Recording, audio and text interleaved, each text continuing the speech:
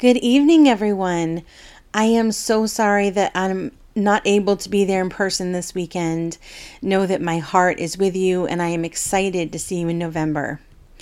Today, we're talking about building bridges of grace and love, and I'm going to be focusing on grace to begin. Let's open with a word of prayer. Heavenly Father, thank you for the opportunity to speak tonight. It is an honor and a blessing. Lord, hide me behind your cross. Let your words fill my mouth and your presence be known. Thank you for each person in this room. Bless them, Lord. Wrap a hedge of protection around them and their families. Lord, I give you this moment. In Jesus' precious name, amen. I want to begin with defining grace. According to the Holman Bible Dictionary, grace is undeserved acceptance. Keep that word in mind, undeserved, as it will be important later on. Undeserved acceptance and love received from another, especially the characteristic attitude of God in providing salvation for sinners. We know that perfect grace comes from God alone, and that the most astounding act of grace was in the life, death, and resurrection of Jesus, providing a way for our salvation and for us to have a relationship with our Heavenly Father. Grace is free. It is not earned. There is nothing we can do or not do for grace to disappear. In fact, the more we need grace, the more it is offered to us.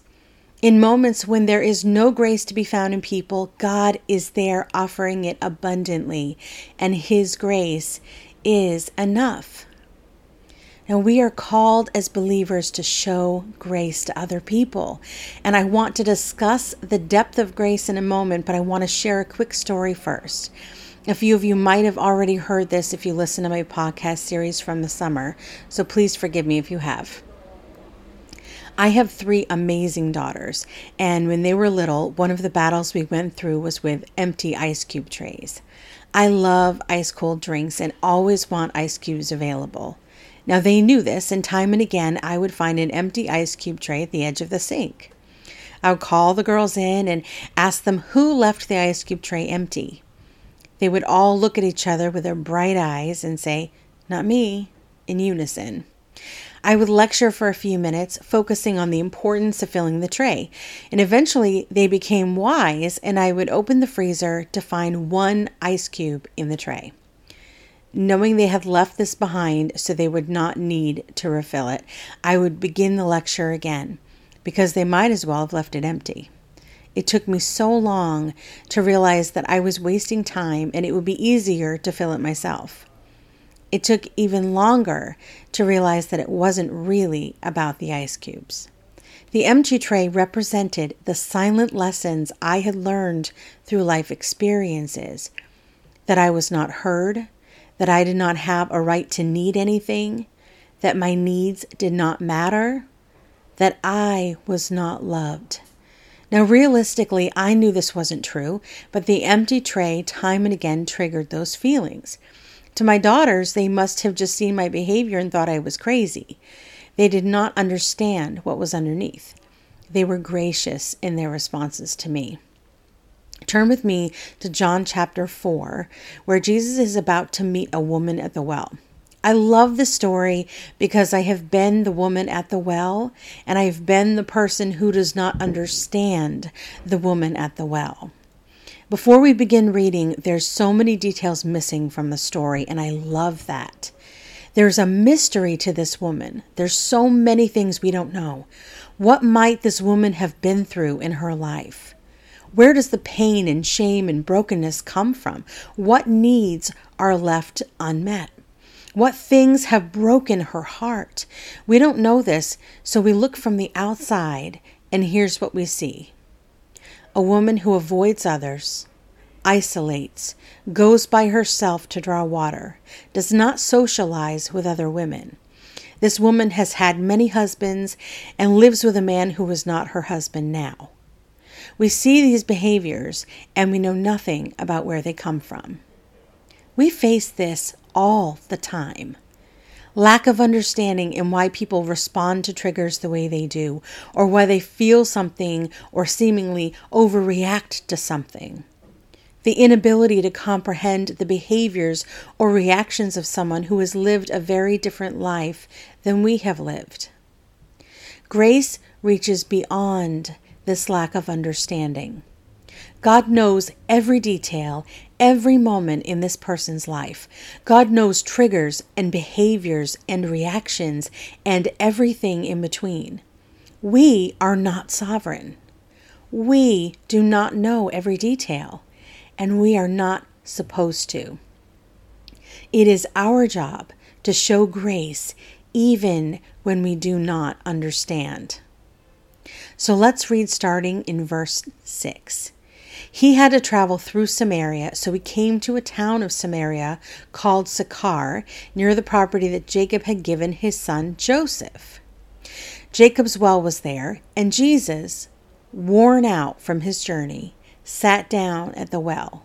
It was about noon. All right, so here's Jesus. He's tired, worn. It's hot out. But here he is, knowing this woman is going to arrive. I have to tell you, I would struggle in that moment to want to talk to anyone, let alone offer words of life to anyone. How easy is it when we are tired and worn from our own daily lives to decide we will reach out to someone another time? Not now. How difficult is it to set our alarm clocks a little bit early to pray for someone in need rather than make sure we get every possible second of sleep?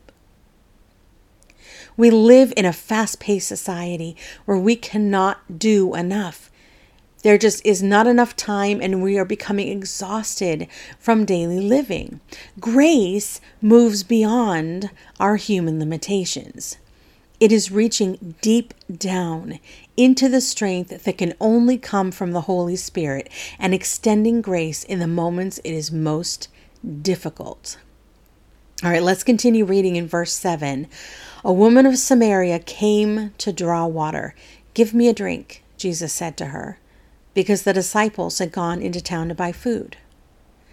"How is it that you, a Jew, ask for a drink from me, a Samaritan woman?" she asked him.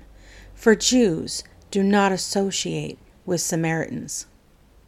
All right, let's pause again. Think of this moment from this woman's point of view. People do not talk to her. She is lonely and isolated. She doesn't have friends. And here is a Jew talking to her, a Samaritan. She sees how strange this is. He's breaking the social rules right now. Grace reaches beyond differences. It extends beyond the color of our skin, the cultures and countries in which we were raised, the different abilities or intellectual levels, education or social status, whether we live in a house by the beach or under a bridge, whether we identify as male, female, or other, in differences of sexual orientation, no matter the sin, the lifestyle, the addiction, or time served in prison, grace covers all. Grace reaches beyond every difference and breaks social rules. Now here we are, we're back at the well with Jesus, and he is about to extend grace in a big way, despite his fatigue and the social norms. So let's move to verse 11. "Sir, you don't even have a bucket, and the well is deep. So where do you get this living water? You aren't greater than our father Jacob, are you? He gave us the well and drank from it himself, as did his sons and livestock." Jesus said, "Everyone who drinks from this water will get thirsty again, but whoever drinks from the water I will give him will never be thirsty again. In fact, the water I will give him will become a well of water springing up in him for eternal life." "Sir," the woman said to him, "give me this water so that I won't get thirsty again and come here to draw water." Listen to the desperation in her voice for a moment, the hope that she will not have to go through this dreadful routine again. In her mind, the gift she's being offered is an escape. Think of the loneliness that she must feel, the shame that must wash over her every time she goes alone to the well, the midst of the heat to draw water. Now, he's offering her a way out. Then Jesus starts bringing out some truth. Go and call your husband, he told her, and come back here. I don't have a husband, she answered. You have correctly said, I do not have a husband, Jesus said. For you have had 5 husbands, and the man you now have is not your husband. What you have said is true. Now stop for a moment and see what just happened. This is profound.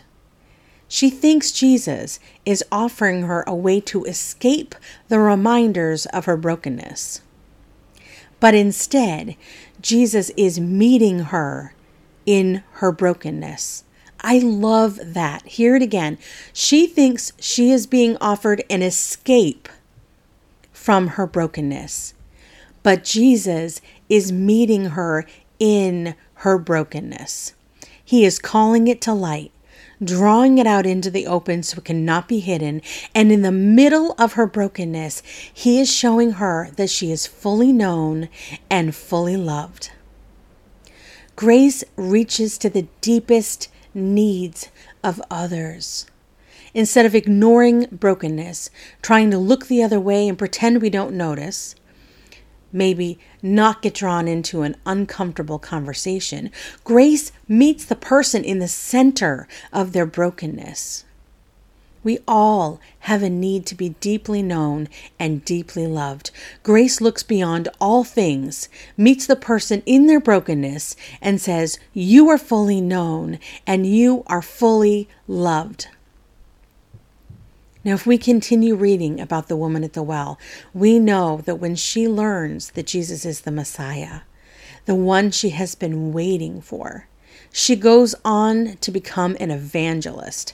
She goes to tell everyone about what she has experienced. In grace, we share what we have received. We do not keep it to ourselves. We build the bridge of grace to cross over a lack of understanding, human limitations and differences. And by doing this, we meet the person in their brokenness and allow the Spirit of Christ to move. The grace we extend draws others closer to Christ. And in that moment, another bridge is being constructed. Grace is saying, you are fully known and you are fully loved. With that, I turn it over to Reverend Pearson. God bless you.